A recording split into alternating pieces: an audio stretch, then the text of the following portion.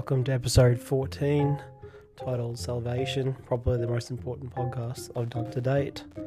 We're at Romans chapter 10, starting at verse 8. But what does it say? The word is near you, in your mouth and in your heart. That is the word of faith which we preach. That if you will confess with your mouth that Jesus is Lord, and believe in your heart that God raised him from the dead, you will be saved. For with the heart one believes, resulting in righteousness, and with the mouth confession is made, resulting in salvation. For the scripture says, whoever believes in him will not be disappointed. For there is no distinction between Jew and Greek, for the same Lord is Lord of all, and is rich to all who call on him.